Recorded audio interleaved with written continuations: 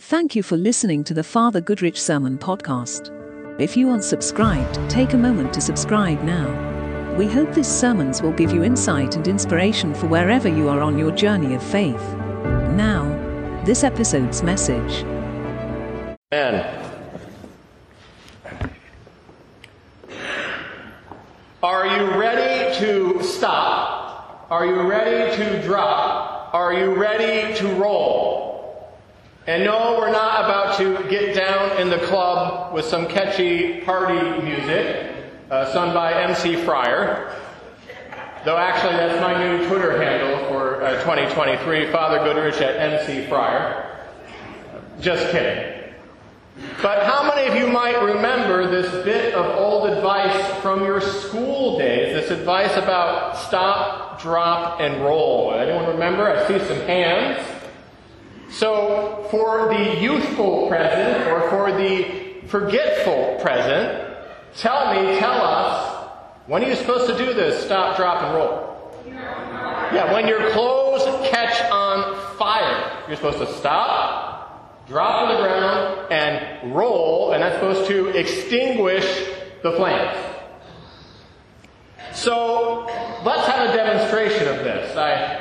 I have a flamethrower up here. I just need a volunteer to come forward. We've got a couple of volunteers right away. Listeners at home, don't try this. Dominican friars have special qualifications with fire. It's a church history joke. So don't try that at home. But seriously, did you hear the sizzle? Did you smell the charcoal? Did you see the flame coming from our gospel lesson today from Matthew chapter 4? So we find Jesus strolling along the beach. He was the original guy who liked long walks on the beach. When he famously encounters two sets of brothers. What are their names? Peter and Andrew and James and John. And it's actually our own St. John. But he's not a saint yet. And they are tending to the tools of their trade, their fishing nets. They are on the clock. Tick, tick, tick. This is not recreational fishing. Fishing is their job.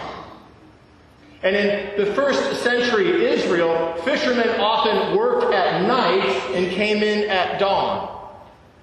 At night because the fish couldn't see the nets. At night because it avoided the crippling Middle Eastern heat of the day that they experienced during parts of the year. Also, heat plus fish equals stink, equals ill.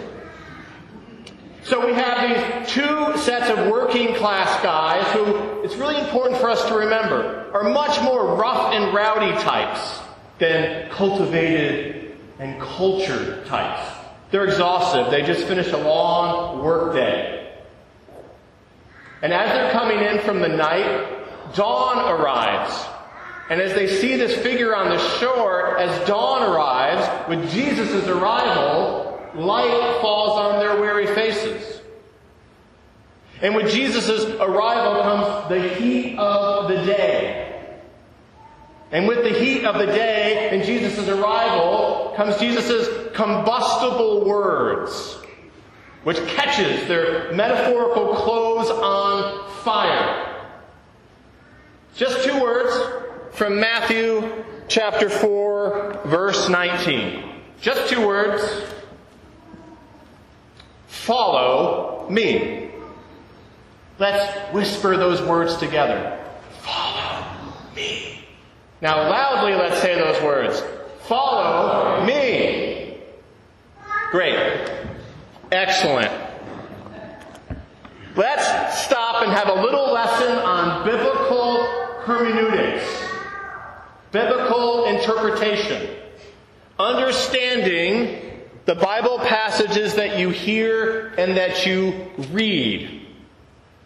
They're meant, did you know, they're meant to be made sense of.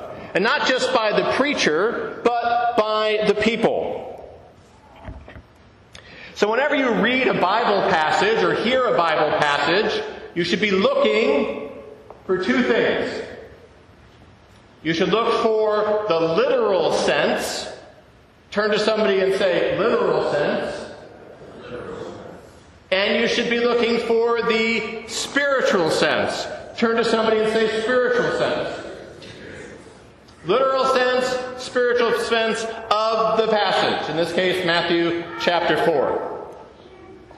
So, to somewhat oversimplify, pay attention, to somewhat oversimplify, the literal sense is what the passage meant in its historical setting, what the author intended. The spiritual sense is what lessons or principles about life, and specifically the Christian life, can be found in that passage. Literal sense, spiritual sense. You got it? Let's rewind that one. So to oversimplify a bit, the literal sense is what the passage meant in its historical setting, what the author intended to convey. And the spiritual sense is what lessons or principles about life, and specifically about the Christian life, can be found in the passage. All right, let's try that out. So what might be a or the literal sense of Matthew chapter 4, this passage you just heard? Just think about it. Perhaps something like Jesus called two sets of brothers to follow him. They respond and they begin to become his disciples. A literal sense of Matthew 4. So what then might be an application to your life and mine of Matthew chapter 4? That we should respond, that we should follow, that we should become Jesus' disciples. Make sense?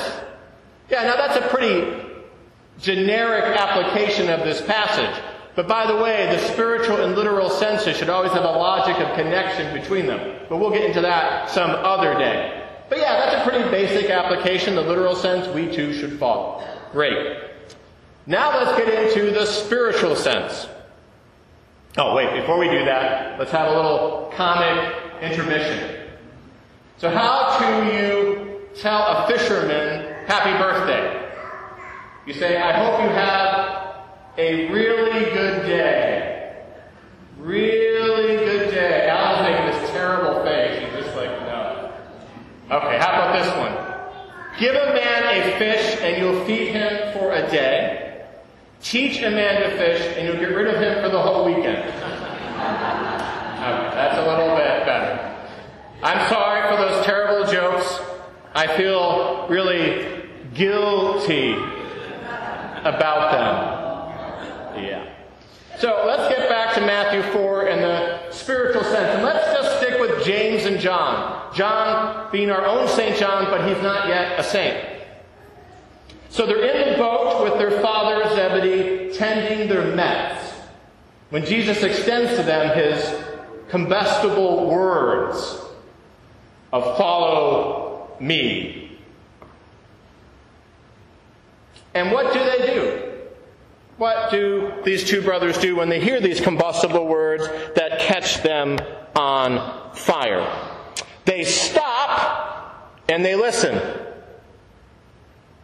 They drop their nets, letting them go. They roll out of the boat and they follow Jesus. Now notice that the words stop, drop, and go are not in Matthew 4. But the spiritual sense, those spiritual principles of listening, letting go, and following are. Stop, drop, and go just makes it easier to remember. Stop, drop, and roll. I keep saying go. Though that also fits the lesson, doesn't it? Stop, drop, and what's the last one? Roll. So correct me if I make a mistake there. So what then is the specific application of this passage for you? Right now, what is Matthew 4's application for your life right now? Now sometimes when you hear a sermon, or you read a passage, or something happens in your life, you know immediately what you are called to do. You know right away. But other times you have to spend some time praying about it, reflecting about it, maybe seeking wise counsel about it. It's not always clear specifically what you need to do right away. But here in the spiritual sense are some possibilities from this passage. Perhaps you actually need to stop and listen. Listen to God. Listen to your spouse. Listen to your parents. Listen to your kids. Listen to that person that you disagree with. Whoever. Perhaps you actually need to stop and listen. Perhaps you need to drop a destructive habit. Maybe an unhealthy mindset that you just need to let go. Or maybe you even need to leave behind some sort of crushing work that you're involved in that's not giving you life. You need to leave it behind like the fishermen left their nets behind. And maybe you need to roll out of the boat of your present situation and roll toward the right thing to follow and not toward the wrong thing to follow. Now this applies to everyone, but I want to speak to the younger people that are here. Those of you who are younger. Yes, you who just looked up at me. Yes, who's not looking up at me, but yes, I'm speaking to you. In life, you're going to find yourself over and over again in a boat. You're going to find yourself in various situations, various boats. And you're going to have to decide with God's help whether you're going to stay in that boat, whether you're going to stay in that situation, or whether you're going to roll out of that boat and do the right thing, or whether you're just going to stay rolling in the boat with what's happening.